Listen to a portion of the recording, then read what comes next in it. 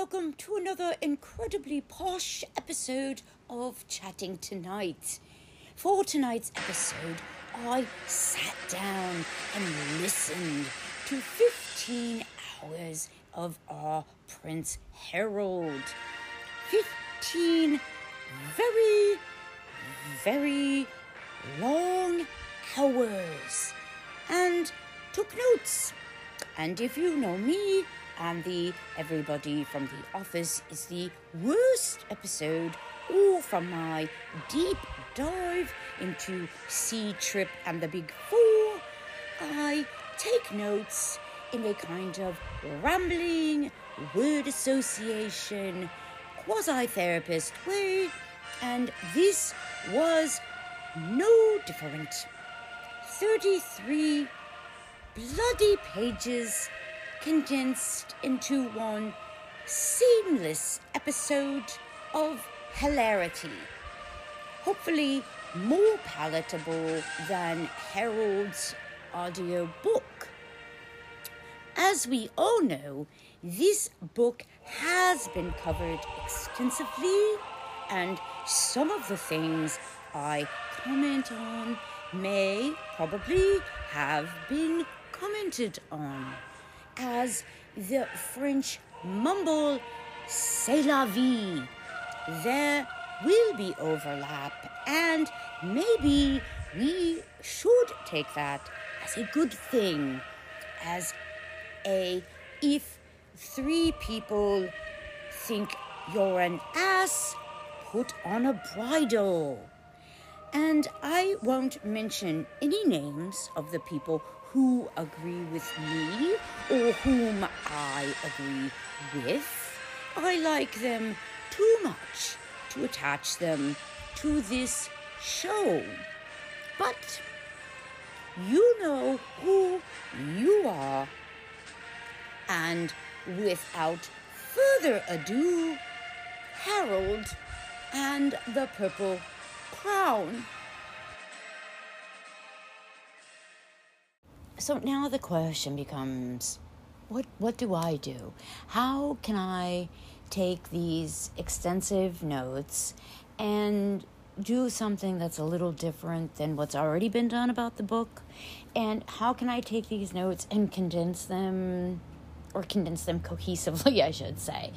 So I think in this instance, and in the interest of our time and in the interest of our sanity, I'm just going to read exactly what I've written, and we'll just get into it like that. And these are just my thoughts that I've written down as the story unfolds.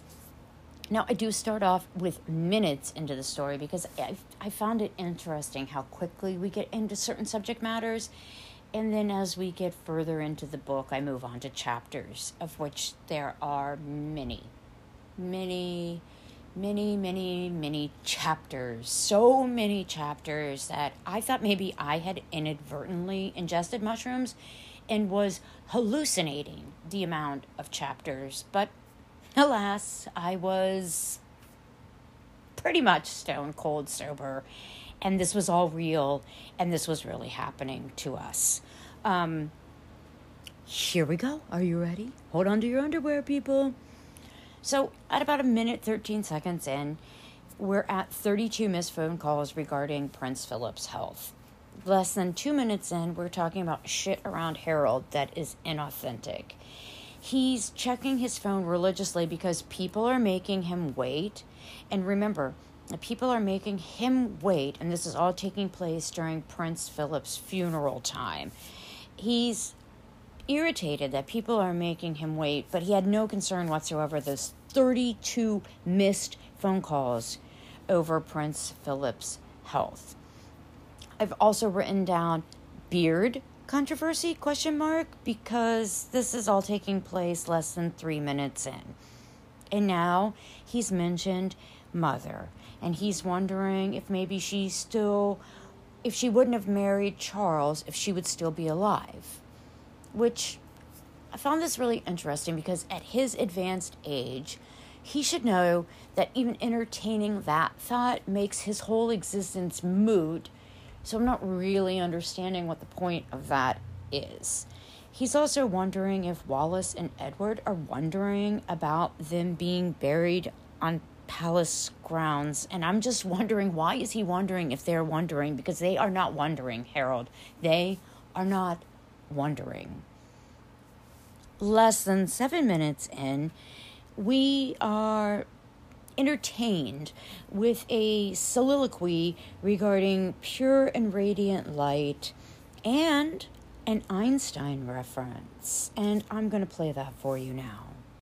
Still mulling their choices, or were they nowhere, thinking nothing? Could there really be nothing after this? Does consciousness, like time, have a stop? Or maybe I thought, just maybe, they're here right now, next to the fake Gothic ruin, or next to me, eavesdropping on my thoughts. And if so, maybe my mother is too. The thought of her, as always, gave me a jolt of hope, a burst of energy, and a stab of sorrow. I missed my mother every day, but that day, on the verge of that nerve-wracking rendezvous at Frogmore, I found myself longing for her, and I couldn't say just why. Like so much about her, it was hard to put into words. Although my mother was a princess named after a goddess, both those terms always felt weak and inadequate. People routinely compared her to icons and saints, from Nelson Mandela to Mother Teresa to Joan of Arc. But every such comparison, while lofty and loving, also felt wide of the mark.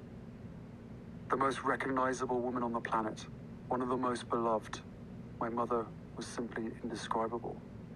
That was the plain truth. And yet, how could someone so far beyond everyday language remain so real, so palpably present, so exquisitely vivid in my mind?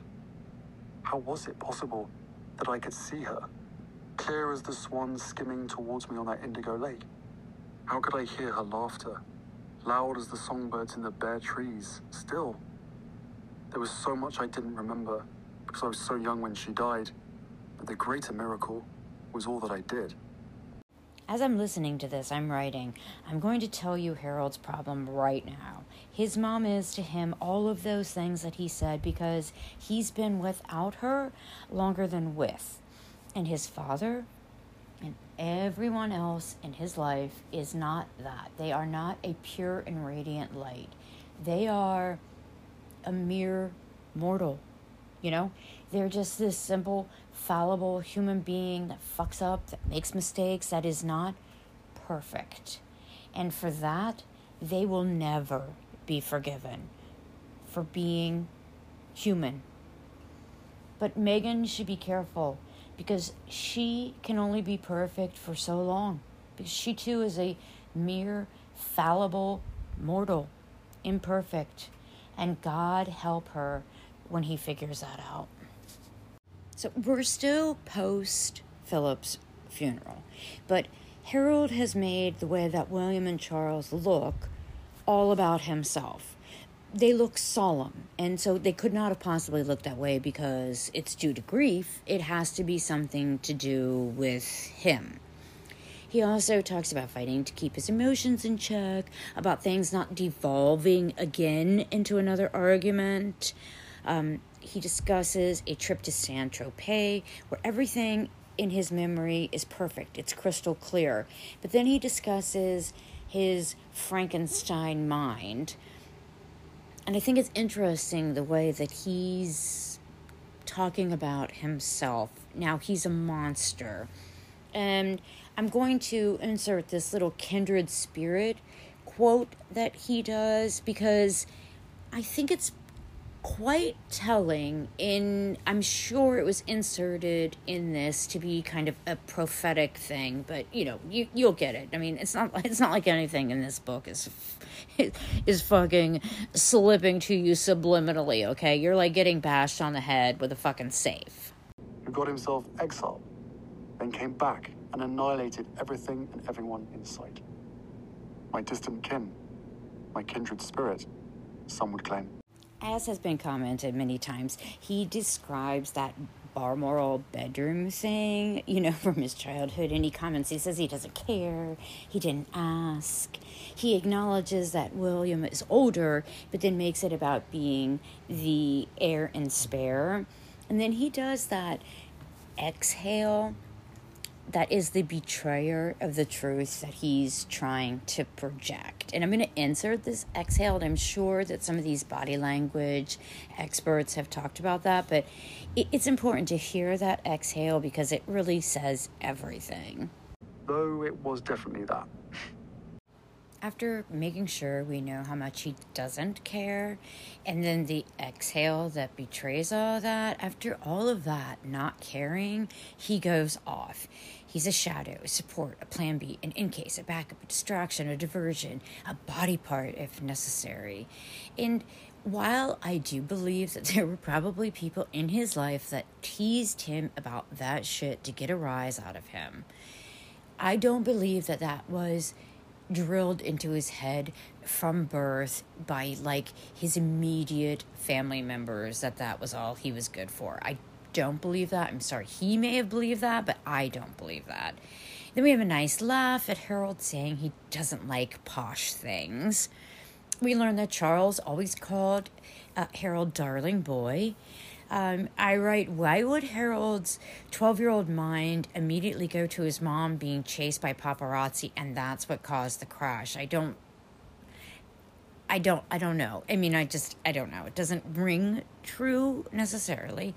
Then we have this delusion that his mother is still alive, that she's hiding and will send for him soon. And I realize that this is a self-soothing technique on his part, but he then goes to blame his reason for not crying on the ethos of his family, that they were not allowed to show emotion. But meanwhile, he's concocted a fantasy in which his mother is still alive. You can't weep for the dead while they're alive. And I know that people give Harold shit for being angry at the other people, like mourning Diana, but I understand that little 12-year-old's point of view about feeling possessive and feeling that was his mommy and not their mommy and trying to hold on to that. So I get that, and I'm not going to give Harold shit for that. He, again, refers to it as a disappearance. Here's me shitting myself at sheer number of chapters. Again, we have disappearance. This is where we come into the matrons part of the story, and I know much has been written about that, but I have... Speaking of matrons, here in the book, talking about themselves, calling themselves mums away from mums, and that it was odd after Mummy's disappearance that Harold suddenly found them hot. I have the number 13 circled many times, and it says, my inner Freud just awoke. He felt certain he'd marry one Ms. Roberts. He was going to marry one of his mums away from mums. Which, I don't know, if the Freud hairs on the back of your neck aren't standing up, I don't even know what to tell you. Hate the way Harry talks. Mouth. M-O-U-F-F. In this instance, we're speaking of candy opal fruits, and it's the wad, pronounced wood. Melted, my bloodstream became a frothy cataract of dextrose. And I just want you to close your eyes for a minute and imagine Harold taking a big fucking gulp out of a icy and saying that his bloodstream became a frothy cataract of dextrose. Right? I'm not buying it either. Okay? I mean, it was good, JR. It's nice, but this is not Harry. At 13, again, Mom has disappeared. He talks about thinking that when his dad took him to South Africa, that his dad thought that he was protecting him from the press during this break, which I'm going to take as a good thing, frankly. Again, we're talking about the disappearance. Now, he's talking about how he appreciated that the teachers asked nothing of him. He used the phrase no quarter, and I wrote that down specifically because I thought it was interesting. At 13 and 14, he's saying he didn't care about his only family's history, like while he's in school. But then he pointedly refers to King Henry, and I, of course, included that quote for you guys at the beginning. At 13, 14, he's also positing that his family has declared him a non-entity, a spare. 3 question marks, by the way, on my part. He sounds bitter because there's no special travel arrangements that were made for him. Like, Prince Charles and William always had to fly on separate planes, but in his mind, nobody gave a toss what plane he was on. To which I query, is this one of his needs for PGs, private jets? Now, look, Pa, I'm special. As a personal aside, part of me wishes that you could see this gross display of notes in front of me. But as you well know, I would never videotape a podcast because it doesn't make sense to me. Part of me also wishes that I was cool enough to employ the Joe Rogan smoking during the podcast, but I haven't quite figured that part out yet. So anyway, back to the story, because trust me, we are just starting this barefoot 8-kilometer race in the bush here. Back to the term disappeared again. We have Harold flouting his disregard of the rules. There was no torture Ludgrove could dish out that would surpass what was going on inside me. Very poignant, Harold. Touching. Harold's talking about Mr. Marsden and ringing the bell trying to get students' attention, and I wrote, I imagine Harold enjoyed watching Mr. Marsden's impotence with the bell. I imagine he found great joy and satiation in watching that. Again, with missing, when he talks about going to Eton at the same time as William, he does that same exhale that he does when referring to them living under the same roof. And when he talks about being at the top of the pyramid at Lovegrove and then the bottom of Eton, I wondered what made Harold think that that experience was unique, or was he trying to be relatable? Because I think anybody who has gone from, let's say, middle school to high school feels that, or from high school to college. It's not a unique emotion for adolescents to feel, but when Harold's writing it, he just sounds like a fucking snot. He didn't care about his family history at Ludgrove, but somehow it was a kick in the balls regarding having to wear the mourning tie for Henry VIII when he was at Eton. So how's that now? I've written disorganized thinking at this point. Harold laments having to learn new things. When he's talking about smoking at Eton, he's talking at first as if he didn't smoke. We've seen pics from his time at Eton smoking, so we know that he did, but then he acquiesces that he did smoke, and I'm wondering if his first instinct is to lie. Then he talks about indulging his rage and that red mist that supposedly comes about, and that he didn't feel pain that other boys did.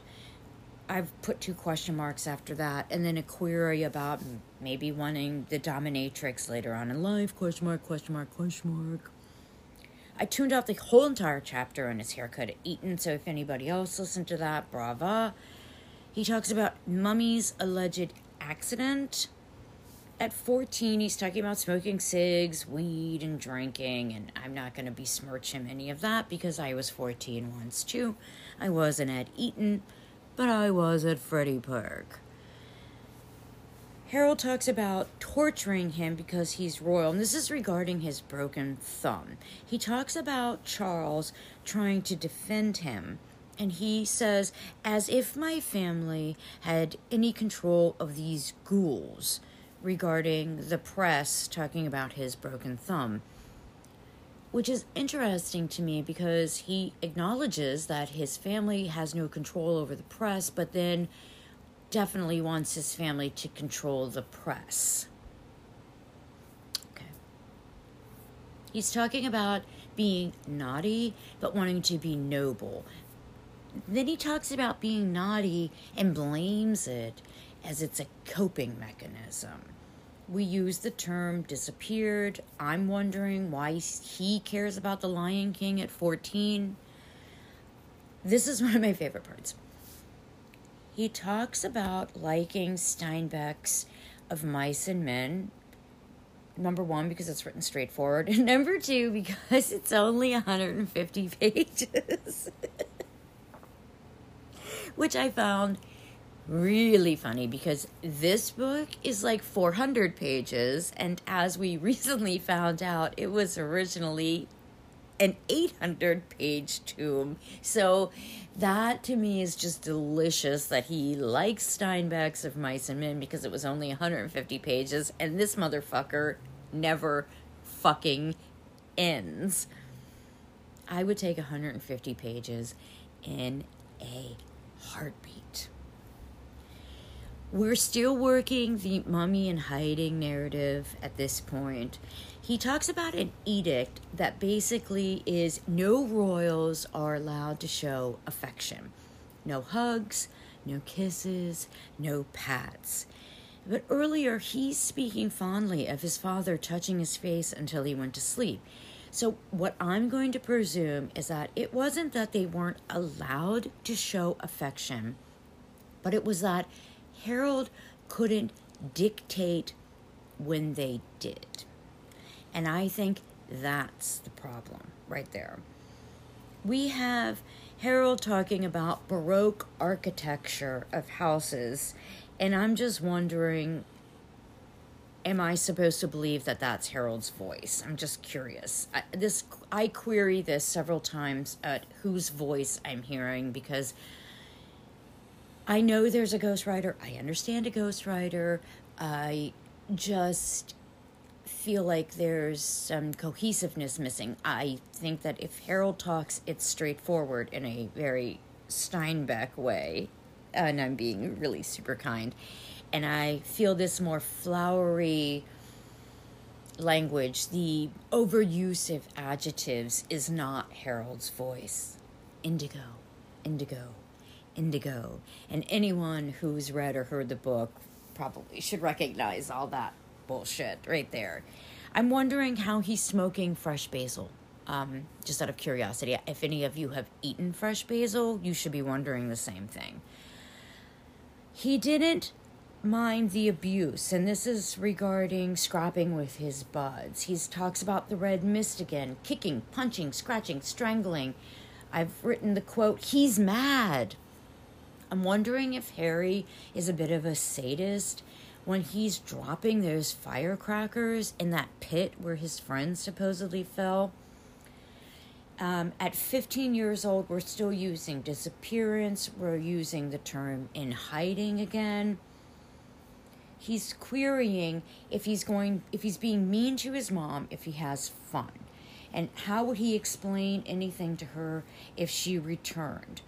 And he told Will about these feelings. You said that he had felt like that for a bit. And then William tried to explain to him that there's no way that Diana would leave them, not contact them, and make them feel like that. But at this point, Harold's not getting that, and she's still disappeared.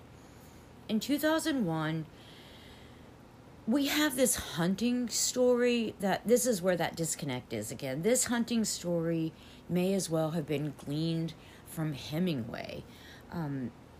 There's an amazing clarity of details at this point that he can recall here. It's adjective after adjective after adjective. He even remembers that he didn't ask for Philip's spaghetti bolognese. He recalls the Queen Mother's outfit in a martini, and how he had a cocktail in front of his family for the first time and was hoping for a moment of rebellion that was ignored. And I'm willing to bet you that that pissed Harold off. I wish that I could find a point to the 9/11 chapter other than it being nothing but a blatant attempt to endear American audiences to Harold, but unfortunately, that was my only conclusion. We are now 4 years post Diana's passing, and Harold is still using the words reappear several times, and he alludes to the fact that if he got proof that he could properly mourn her. We're now talking about Harold knowing that smoking weed was a shit idea, but he continued to do it, and I just felt that was noteworthy just because it's another flagrant disregard of rules that should not apply to Harold. And then we get into some real vitriol towards the editor who discovered that he was doing drugs, to which he denies everything, and then says, for doing basic teenage stuff, which I don't disagree, by the way. And on a personal note, let me just say this. Harold acts like he and his friends were like spies about being really, really slick with them hiding their pot smoking, and I just want to say that no, teenagers are not slick and they're not cool. They think that they are, but what they are is they are young and stupid and stoned. And so that's my main comment on that, is that no, you were not slick. Because if you were so slick, if Club H was such a bloody secret, how did it get to the ears of this editor? And then I've written that, Harold, you're spinning, and Harold is reacting very angrily. He's calling this story libelous, and I'm wondering, did they sue? Because Harold said that he did not go to rehab, that when he went to a rehab, it was for a charity visit. So, and very, very flatly, very, very detached, he says it was a public sacrifice of the spare. And then we get into the real bullshittery of him saying that he's not going to say the editor's name, but then he says it as a fucking anagram. And, it's just a fantastic example of textbook passive-aggressive narc revenge. So we're at the second recorded drug accusation, and even then, everyone is a liar. And then he says something about having a pic of it, but then it's a rumor, but then he admits that he's done coke. And at 17, he says, I lie to myself as easily as I lie to that courtier. And then he says he played the game well, and that the alternative would have been 10 times worse. And I'm thinking to myself, the alternative is telling the truth. And the truth is worse than a lie? At this point in Harold's recollections, Charles is asking him what he'd like to do after Eton, and Harold throws out a couple suggestions, but then talks about disappearing like Mummy. And I don't know if anybody else picked up on this little story right here, or being the Indian prince who wanders from the palace and lays under a banyan tree.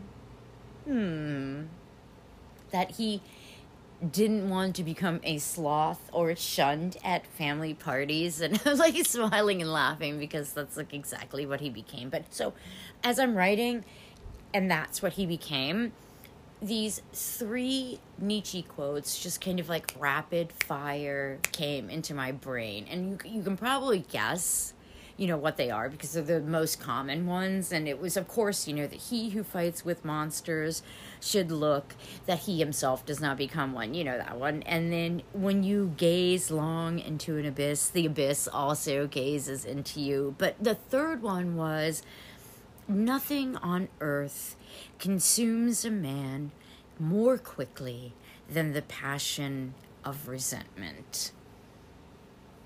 That's just what popped into my head, like right then when he was talking. Now we're at 2003, and he's still using disappearance and in hiding and disappear.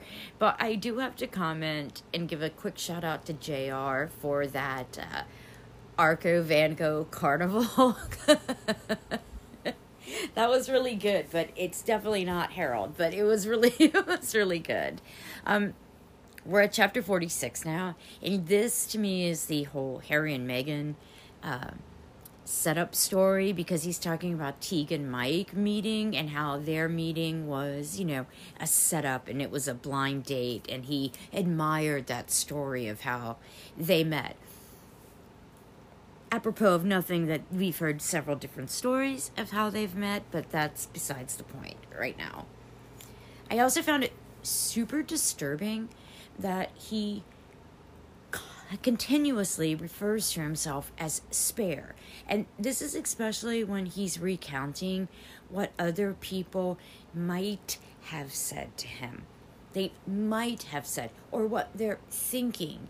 It's like doubly damaging, because it damages the person that he's talking about, because it's not the truth. It's Harold's truth about what might have been said, but it's also damaging to Harold, because is that how he thinks of himself all the time? Just as spare? That's who he is. He's not Harold or Henry or Haz or H or Spike or anybody. He's just spare.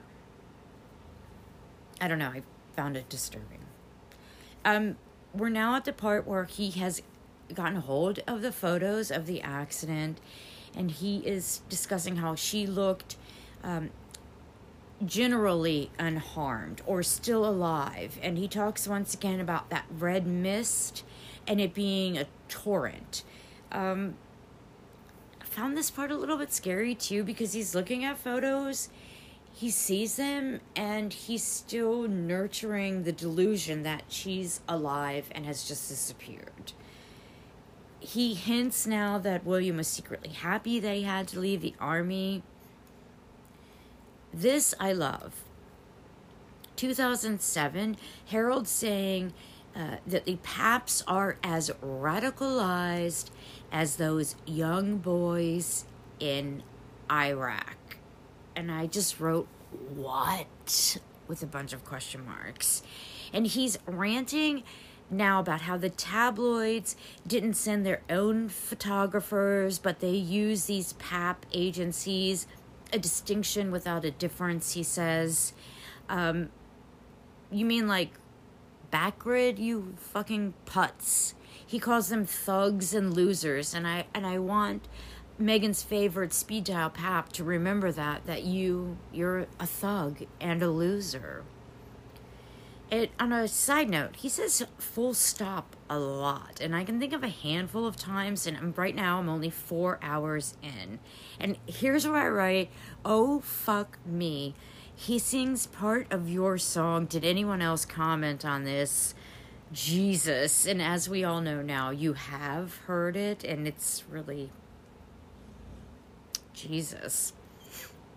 He's talking about going through the tunnel in Paris.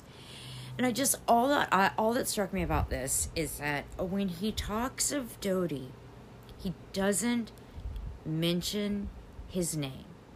He only says Mummy's boyfriend.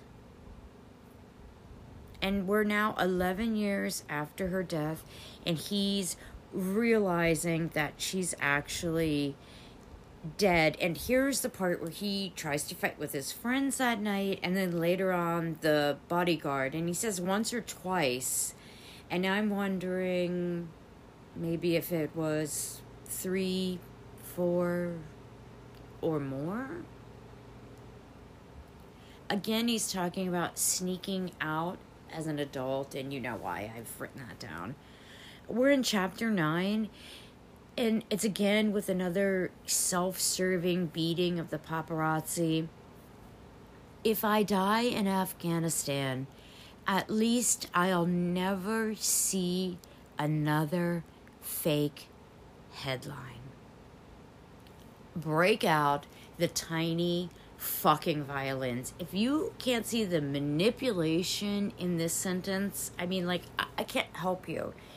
All it made me think of was my ex's grandmother, who would constantly say, if you'll do anything for me before I die. And then dun dun dun, there's the request. It's just pure manipulative bullshit right there. He says, I'll never forget that when the guns finally stopped, that it meant silence. To it, I wrote, no shit, Sherlock. That's usually how sounds and silence work. At a certain point, in part 2, as we go through these chapters, I'm just now referring to the UK Army of Conduct in regards to his stories. And the only thing that I really noticed is him commenting about some aspects of it not being glamorous. Lord, I like this role, Keeper of the Roz. I like the idea of working closely with top guns, being the eyes and ears for such highly skilled men and women, their last link to terra firma, their alpha and omega. I was Earth. Much like Harry running 8 kilometers in the bush barefoot, we have ran our way all the way up to 2008. Chapter 28 is the whole Packy comment and his rationalizations, etc., for saying it and how it's not offensive. And when we get to chapter 30, all I'm going to do is play this very short note. That is all I got out of chapter 30.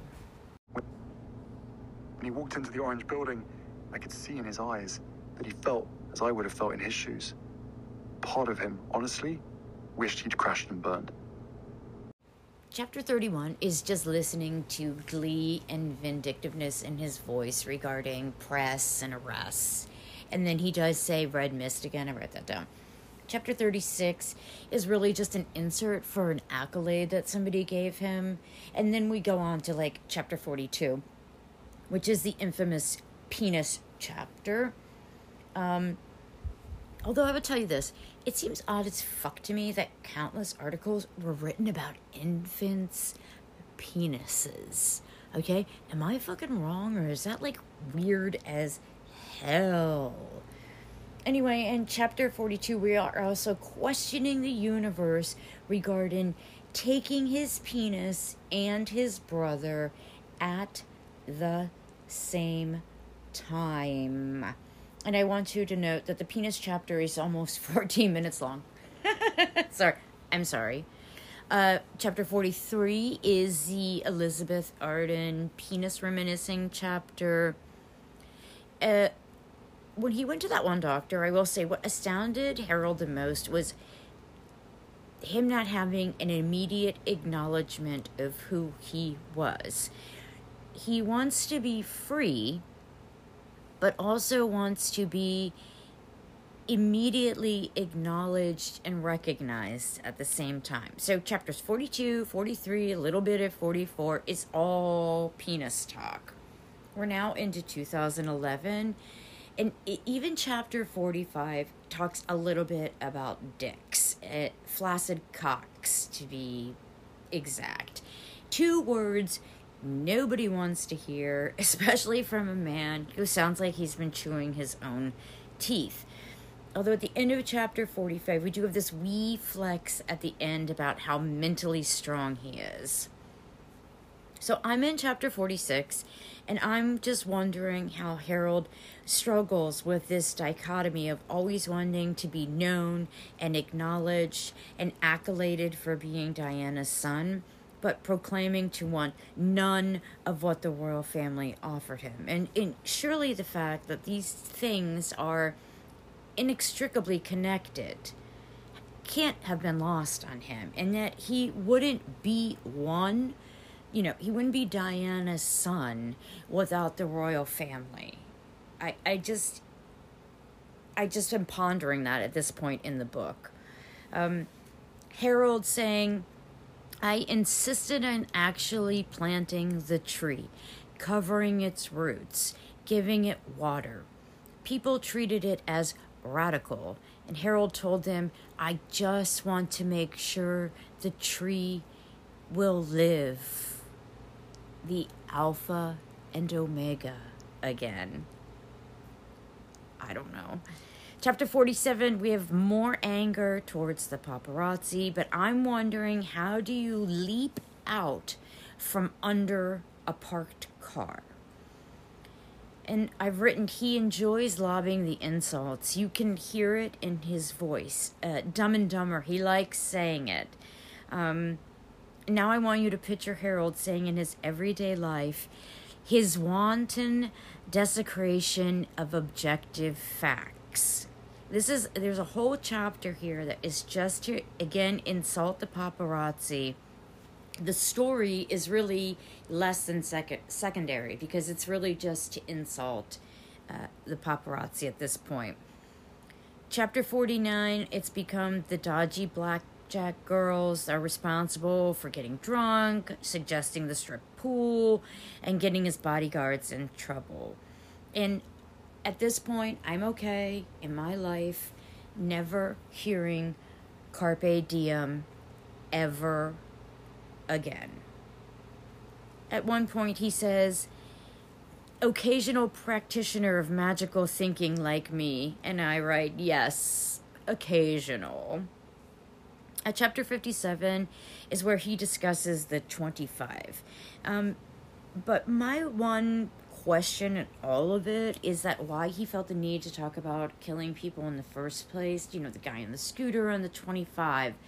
And it almost felt like that was to prove something to someone. It was an attack or revenge on someone who's questioned his kills or his experience in the war, because it felt less than like a genuine recounting of time there. I don't know. Chapter 59, the only thing I'm going to do is, again, insert a note that I feel like just says everything. Yes, all that. But also something else they couldn't name. Whatever it was, it seemed frightening or off-putting to Cressida. We agreed, therefore, that this wasn't a reunion. Couldn't be. Can't have a reunion with someone you don't know. Here we are at chapter 60, and again, I'm just wondering still who encouraged this use of the word spare to refer to himself over and over again. Was it his own? Was it the ghostwriter? Was it the editor? Was it the publisher? Was it Meg's? Who was it? Because I'm like fucking sick of hearing it at this point. And I'm only in chapter 60 of section 2. Now I'm supposed to believe that William was jealous of the Invictus Games idea that wasn't even Harry's idea. That it was pure sibling rivalry at this point. And that somehow William should have known that it was game over because he still lived with his father. Chapter 61, we were starting to get into panic attacks, lethargy, fear of cameras. That tail click could set me sideways for a day. Chapter 63 is some haircut story again. Why? The most telling part to me right here is him talking about hating a woman because she parked her car in his mom's old spot, and that he condemned her even though he fucking knew it was wrong. Now we're into chapter 65. We're at about 2013. And this is another attack on the press, and this time royal biographers too. Chapter 68, I'm thinking, would I have enjoyed stories of just Harry's travels and adventures? You know, maybe with photographs? You know, without all that wallowing self-pity strewn throughout? Probably not. But I do think that some people would. I think it could have made a really interesting book as opposed to this one. Chapter 73 and 74 are more paparazzi gripes. Chapter 78 is this thinly veiled pop at William, Catherine, Charles, and Camilla.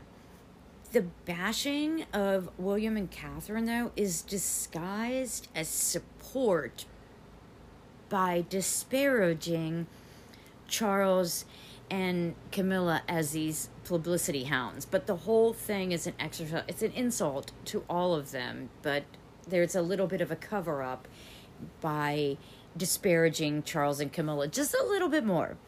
Just a little bit. Chapter 80 is the I'm so relatable chapter. The I shop at TK Maxx and I use coupons.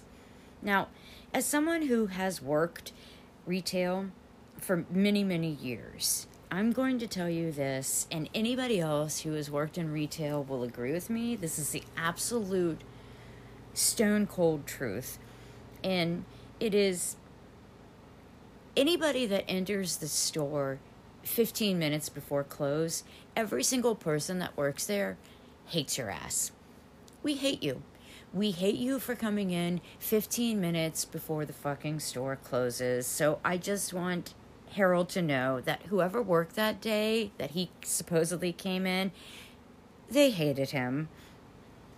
Chapter 81 is, again, another constant referring to him eating over the sink. It's very tiresome. It's a very, worn out, single person, lonely trope. We've all heard it many different times from many different people telling this same story.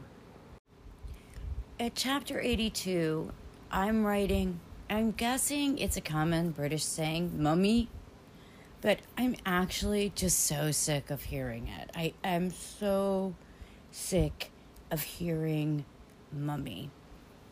Chapter 83, he's talking about therapy, not finding one that fits. He doesn't want to take pills, alludes to pot helping his anxiety along with meditation, and using psychedelics as a therapeutic device, with there being truth in hallucinogenics. We've got shit on William again, and I'm sorry, but I'm not believing this African thing, that this huge continent plagued with problems surely couldn't be split between two brothers. I mean, come the fuck on. First of all, do you even hear how that sounds? I'm saying it. I know what it sounds like. Can you even fucking imagine even thinking that shit? It is fucking absurd. I'm sorry.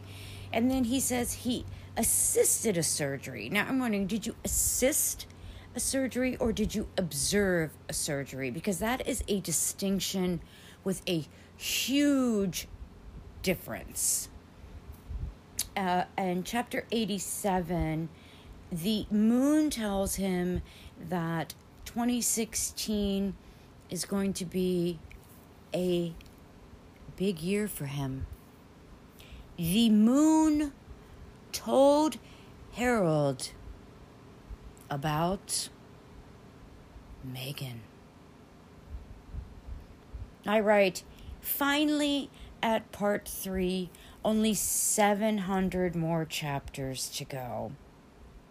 Now, I'm going to ask this question now, before I even hear it, on why does he go into the alluding of, hot sex with Megan, but not with his other flings. It's just, I know that this happens, and I'm just wondering why we felt that we had to touch on that in regarding her, which I would think you would want to keep more private, being that that's your wife. I don't know. This is just a question I'm positing before I even hear this. So maybe I'll eat my own fucking words. Who knows? Okay, so Megan possesses such beauty that it provided him relief from all the chaos in dog ears.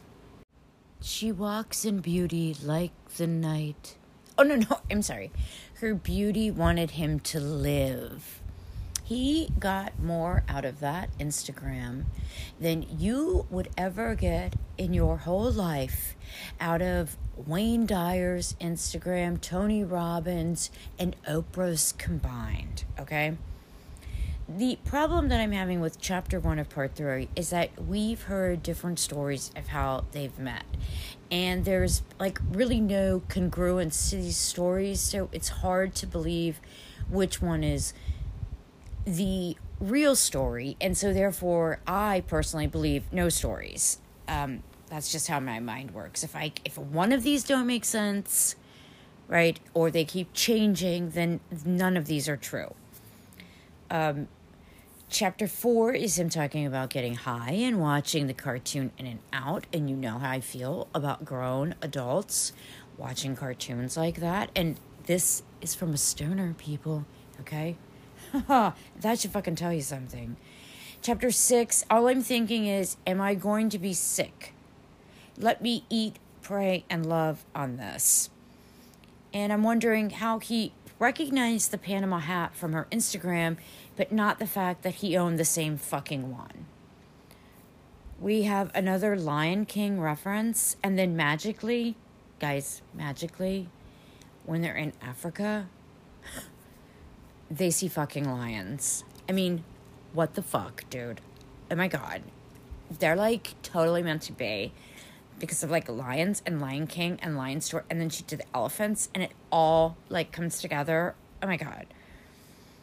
So this small spare bear tent was okay, but then we have the upcoming story regarding Nottingham Cottage.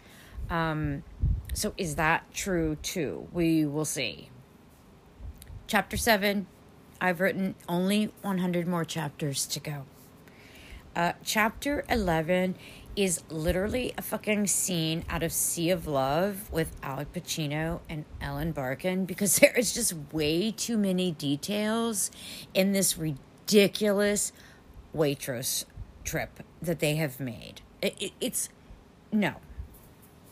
Chapter 12, so I realized that Meg called it a frat house because he's just a shit messy person. So there you go. So it's now the frat house story makes sense. And I'm wondering, why is he banging on about Suits?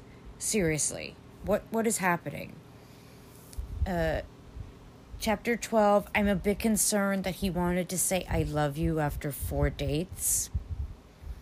I'm crying after chapter 13 because there's still 4.5 hours left.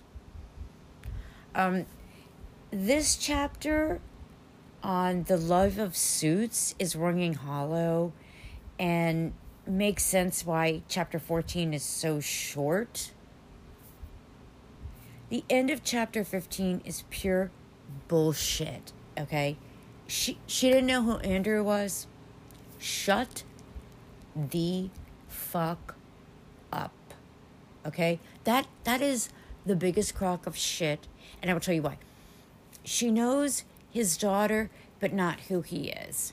And if you think about the tabloids and the whole toe-sucking gate, okay, they were on the fucking covers of everything at all times, and there is no way that there is an article about Fergie, no matter what she's doing, okay, without mentioning Andrew. That's not how that shit works. So bullshit. She didn't know who Andrew was. Shut the fuck up and trying to make her relatable. Chapter 16, we have the original speculation that William was taken aback due to William's non-hugging personality. It becomes that William expected Megs to curtsy to him. Give me a fucking break. And I will say this. The caveat of William being happy for Harold must have really hurt Harold.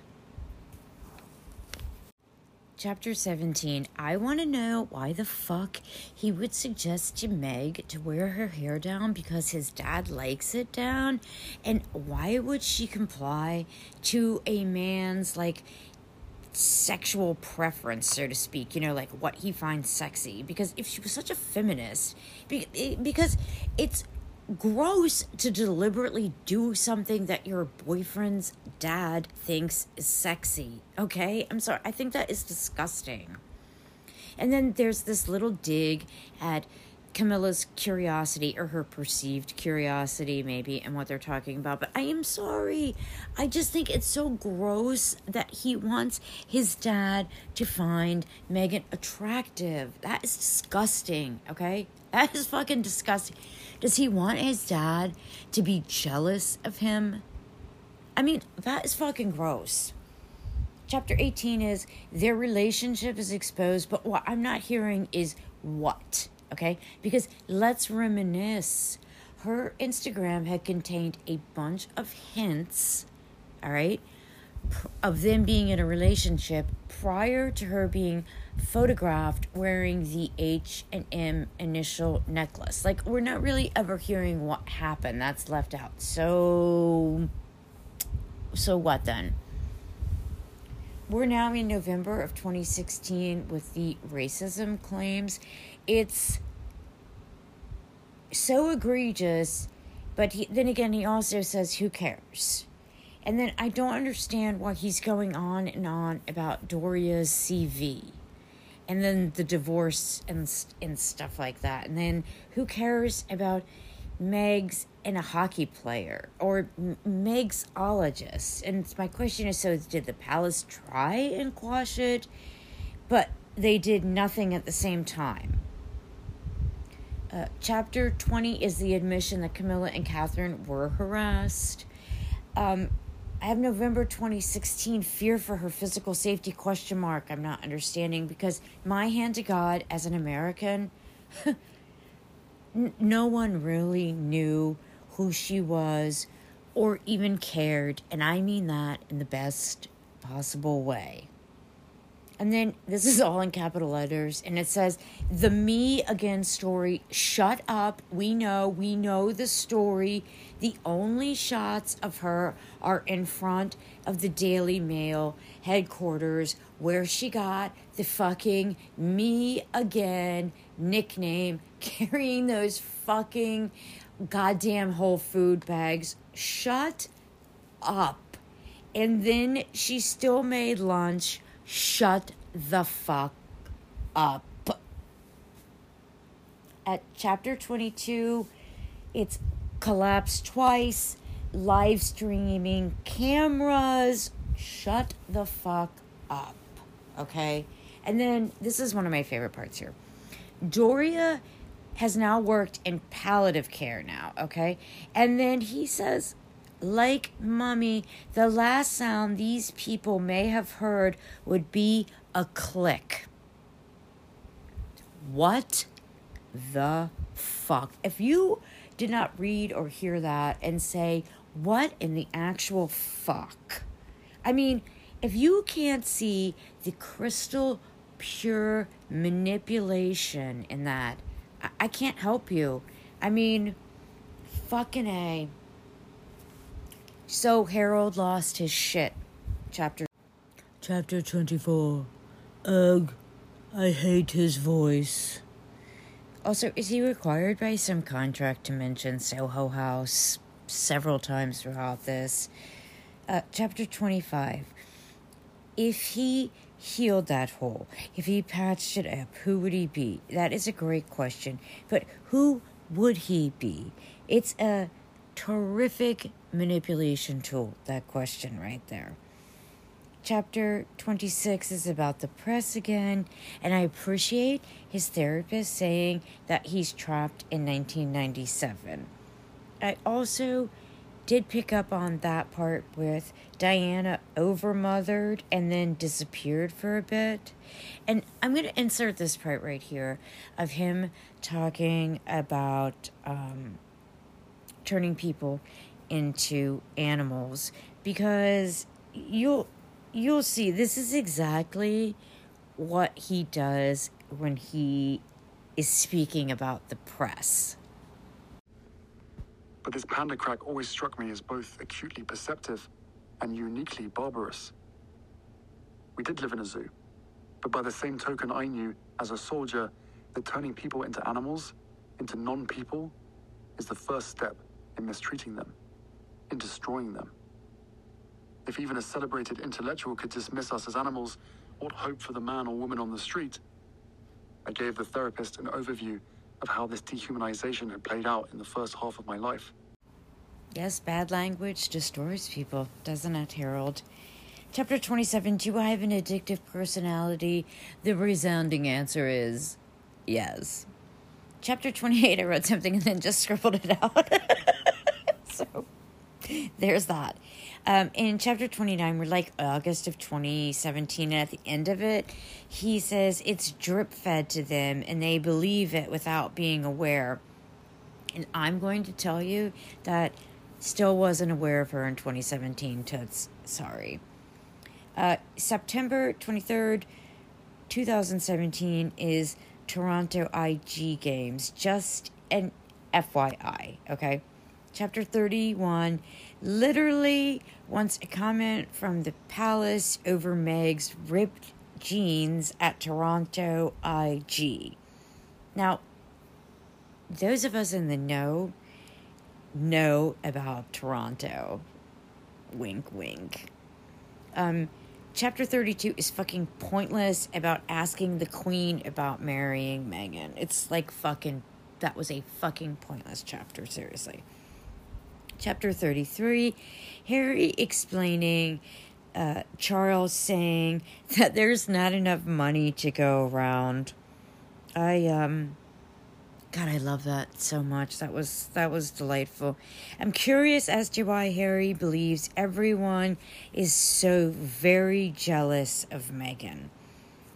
And then I've written, so after Diana, Camilla, and Catherine getting all that attention, Charles couldn't stand another person getting attention. I mean, make that make sense. Chapter 33 is an excuse in Harold's paranoia. Harold saying that he wanted to hug the queen, longed to, but didn't. That feels really unfinished to me, I guess, in a way. Like, if he wanted to do it, why didn't he do it? And why didn't he explain why he didn't do it? Because it just sounds like his problem. Is anyone else as curious as I am as to why there was a rush for the ring? Is it possible that our Toronto Invictus Games theory might hold a little water? They were engaged, per Harold, on November 4th. On chapter 36, I'm not particularly sure why he's discussing Thomas Markle and custody arrangements and background, etc., because he doesn't really have any frame of reference except for secondhand stories regarding Thomas Markle. He's never met him. But I want to know what is with the plywood over the windows story, saying pointedly how he'd done it in LA before, and Harold finishing that chapter with complicated man, because I think we all know what he's inferring right here, okay? That Thomas maybe suffers from some sort of paranoia, or maybe Thomas suffers some sort of mental affliction like schizophrenia, because we all know the type of people that put shit up at their windows, don't we? I just don't like it. It just gives me a real creepy feeling about that. Harold is saying that they wanted to get married quickly because of the paparazzi, which is a little, takes me right back to Toronto. So far, the clearest thing I've heard him say so far is that the British tabloid is not reality. To wit, I wrote, huzzah, Harold, exactly. Harold, if you wanted to elope, you could have, just like you had your 3 day before the spectacle wedding. Chapter 38 is Lip Gloss Gate. And I'm wondering who it left a little mark on, because that was said, but it wasn't said whom the mark was left on. Was the mark left on Meghan? Was it left on Catherine? Was it left on Harold? It hurt somebody. And then there's enough people in Meg's life trying to push her down a lift shaft. I mean, Jesus Christ. Why are we talking about Portaloos? And then here I'm wondering, is he literally saying that Charles has a crush on Meghan? Is he really fucking saying that? Because I'll go right back to how disgusting it is that he wanted her to wear her hair down. Because there's something really fucking weird about that. Sorry. And that she's born to be a princess. Here I'm wondering, if you didn't care about William's opinion on the fucking beard, why did you ask him or even fucking tell him about it? For the love of God, is Harold saying that? Exactly. For the love of fucking God. Who gives a shit? This man is obsessed with fucking hair.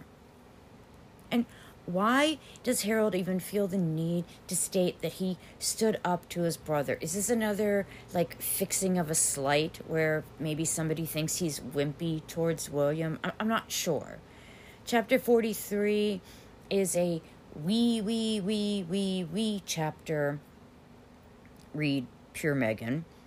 Chapter 44 is a denigrating chapter, leaving out what Angela said to him and only including Harold's response is shady and disingenuous. We have Meghan on the floor again. And I'm enjoying how these chapters end like an ellipse, you know, dun dun dun. So in chapter 48 is where Harold includes the pre-wedding wedding, you know, just the three of us, which makes me even more pissed at the bullshit elope. We couldn't elope in Botswana and get married barefoot bullshit. My thoughts at the end of chapter 48, one word: bullshit. Chapter 49, what the fuck? These are my comments. Bullshit, what the fuck, Easter presents with a million fucking question marks after it. Easter presents. Also, I think it should be known that it is not an American tradition to place couples together at dinner parties. Everybody is placed separately to encourage conversation. It's not really that different. Really, what's the biggest difference between, like, some of the words that we use, spellings, and the fact that you use metric and we don't? The point of this whole 3+ minute chapter just really sounds like a monster gripe fest, because I'm not understanding why somebody would need to address 100% of bullshit. What would be the point? It seems like an insurmountable task. Why would you even acknowledge it? Chapter 51, my thoughts are you fucking kidding me? This is what? I'm not understanding the point. What is this? Chapter 53 is the seals singing, and I write, fuck me sideways. He swam naked to the seals. I'm totally dead. I'm dead right now. Chapter 54 is, she didn't look at the test. Please shut the fuck up. He fell asleep in 3 minutes. Shut the fuck up.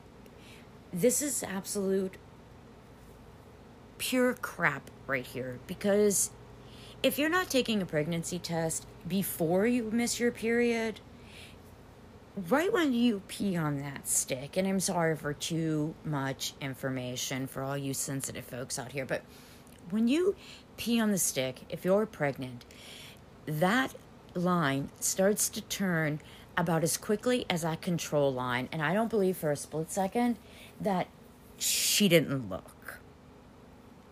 You're doing too damn well, my love.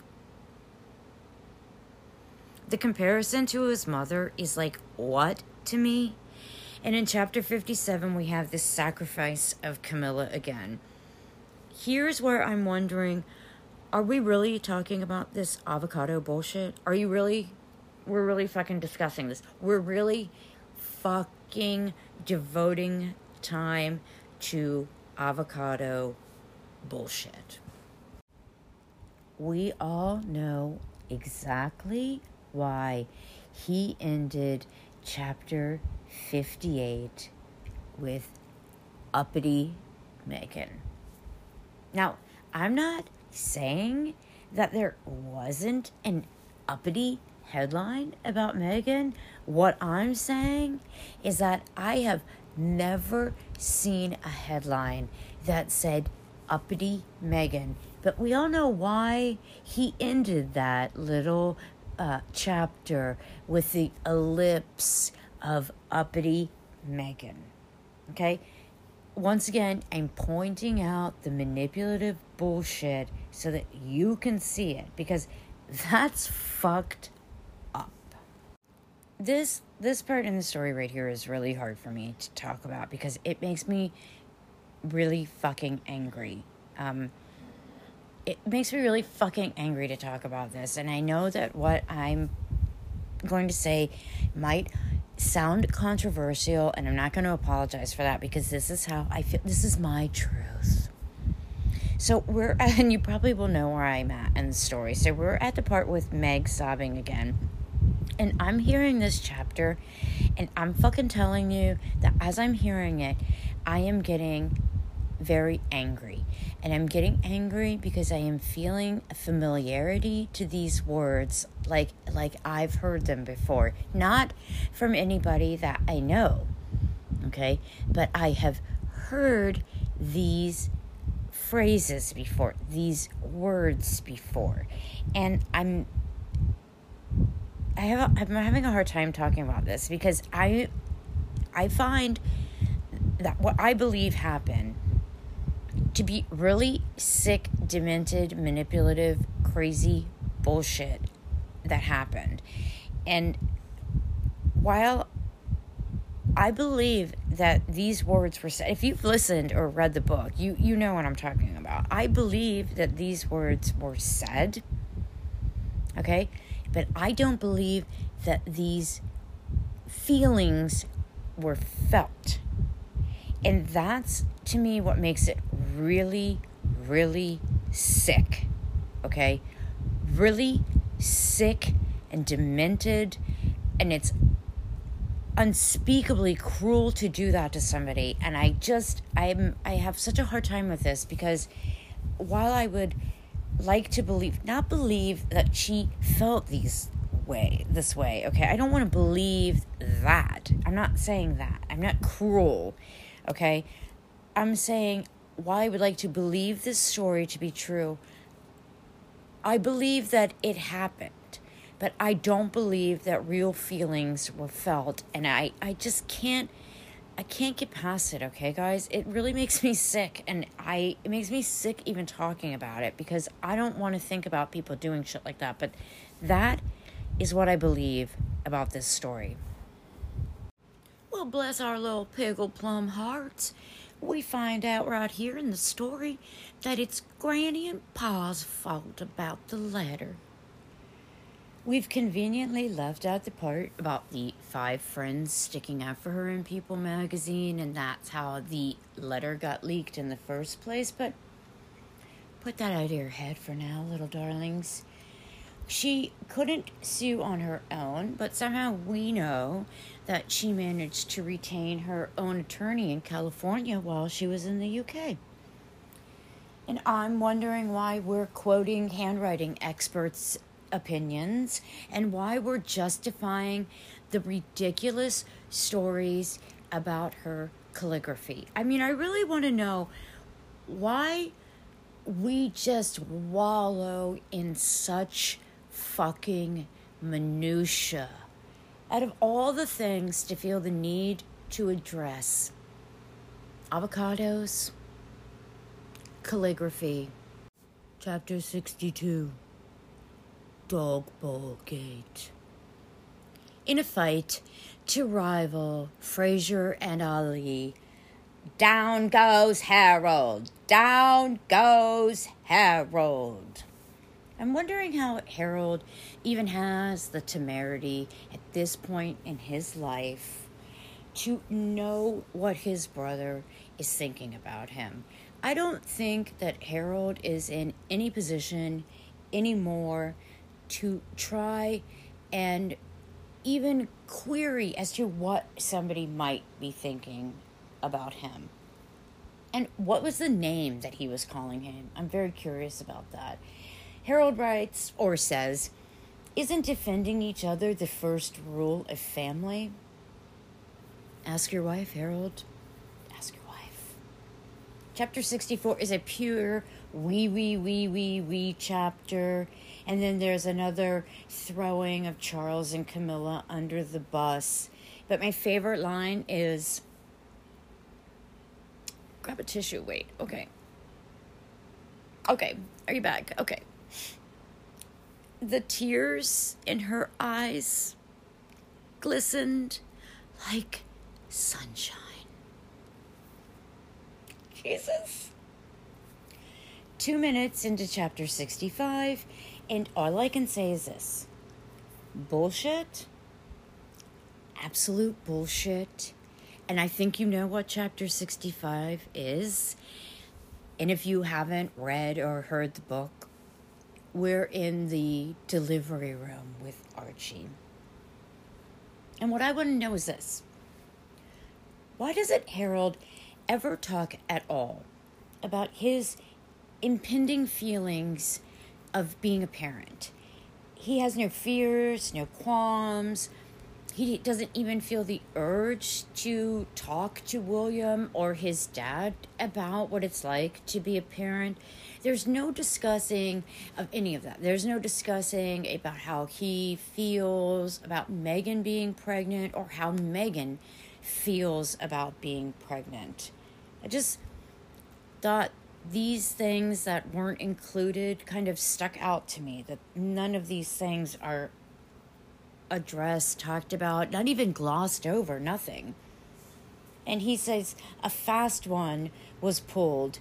And I wrote, a fast one sure was pulled, you fucking scammers. Chapter 66 is about Machiavellian middle-aged white men. What are you, Harold? What are you?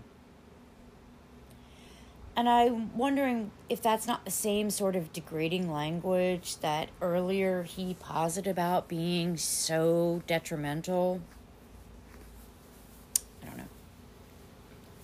And everything he does with Archie makes him ultimately feel like shit about his mom. And I think that if he ever decides to go back to a real therapist, he should talk about that part. Never occurred to Harold that he could hire his own lawyer. I would have maybe left that embarrassing admission out. Chapter 70, in its whole, from start to finish, is way above Harold's pay grade. So, again, we get a kudos to JR on the entirety of Chapter 70, because I don't believe one word of that came from Harold's mouth. Chapter 71 is your typical psycho babble bubble bullshit. I've started therapy, I'm changing, I'm different, and nobody likes that. And then we have that veiled threat of still having the text exchange between him and William about that big fight.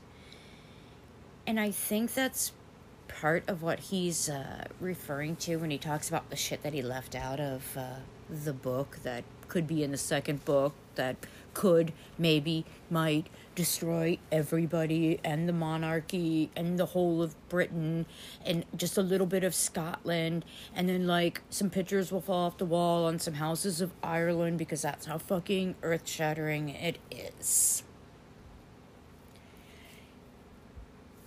Sorry about that rant. So we use the word escape here, and then I'm breaking out our persecution card, and I'm going to add escape next to the fled, fleeing, flown section of that card. Please add it to yours, too.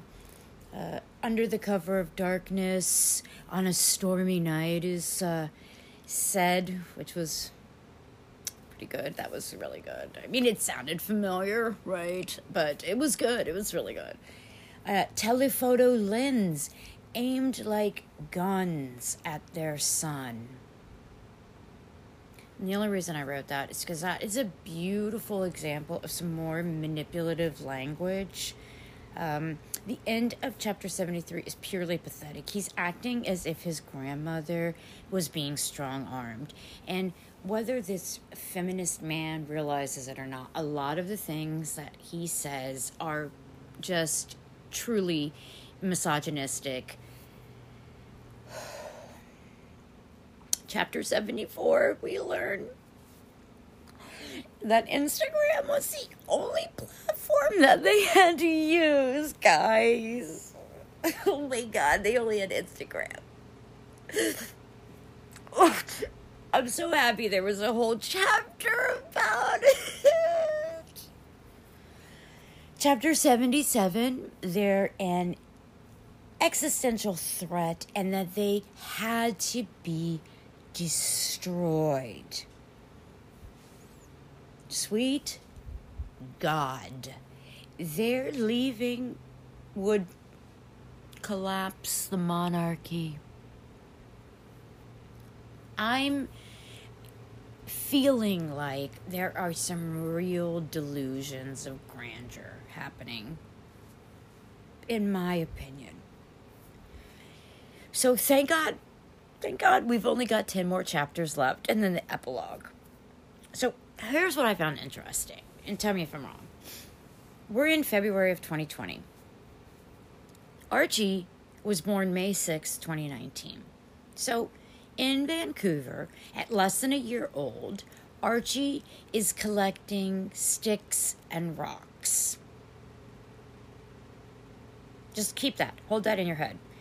Chapter 78, I have like zero comment about. Now Archie is at Tyler's, and he's walking for the first time. This is where he took his first steps. So, how did Archie collect rocks and sticks when they were in Vancouver? Chapter 80 is the Diana portrait bullshit, because how the fuck does Harold know what a recognition gurgle is from a baby as opposed to a gas gurgle? I mean, if you're looking to find meaning in everything, you will. Chapter 81, he's talking about the launch of his foundation, and I'm wondering how, with only 40 minutes left in a 15-hour-long story, I have not heard one thing about Travelist. Not one. And if you know me, what I'm wondering about specifically is that fucking Mattel money. Just close your eyes and picture Harold sitting at his shared beige dining room table in front of the beige fireplace in the beige dining room? Do you think it is? Furiously scribbling the words, "After decades of being rigorously and systematically infantilized, I was abruptly abandoned and mocked for being immature." Right? I can't picture it either. 5 chapters before the end is when we are finally discussing the People magazine article. Although, listen, to me it's superfluous that it's in here because this is not directly about Harold. I mean, it's about his wife, but it's not directly about Harold. So it's, again, we have a lot of this story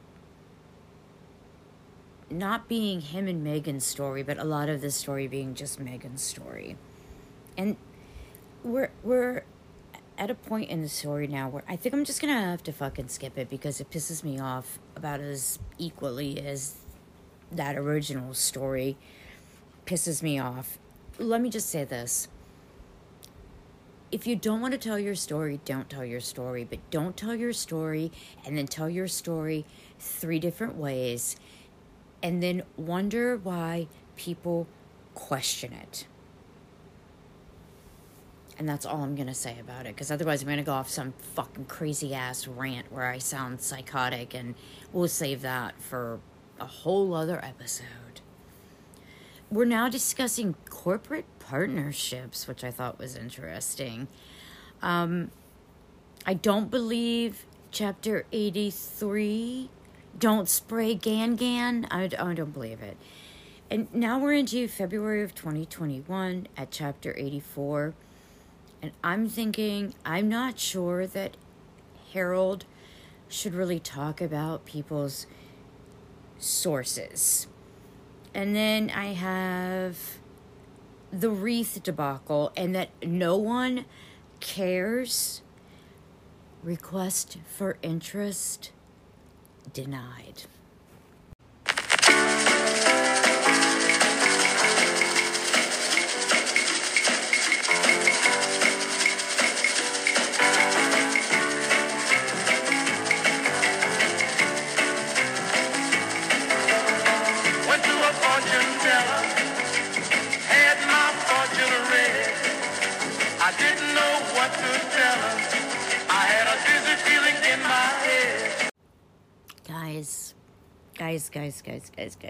Guys. Why wouldn't a medium or whatever say that his mother is with you? Why would a medium not say that? Let's just say that. And then I love this, just P.T. Barnum, perfect sentence. The answers will come in time. I mean, Jesus fuck it. I actually expect a little bit more from my mediums. I don't know about you. Like, I want some real fucking specifics. I could say that, and you would think that I was psychic. Okay. Chapter 86, I've written as if you don't love by the press. I mean, is that not why you wanted 100% of these multitude of things addressed, so that you would be loved by the press? Love the love that the press gives you? I don't know. He accuses his family of outright complicity with negative stories about the press. They say that he's delusional. William then calls Harold out about going on Oprah, but of course, going on Oprah, they had no choice. He says that they didn't hide anything, but didn't they in that interview?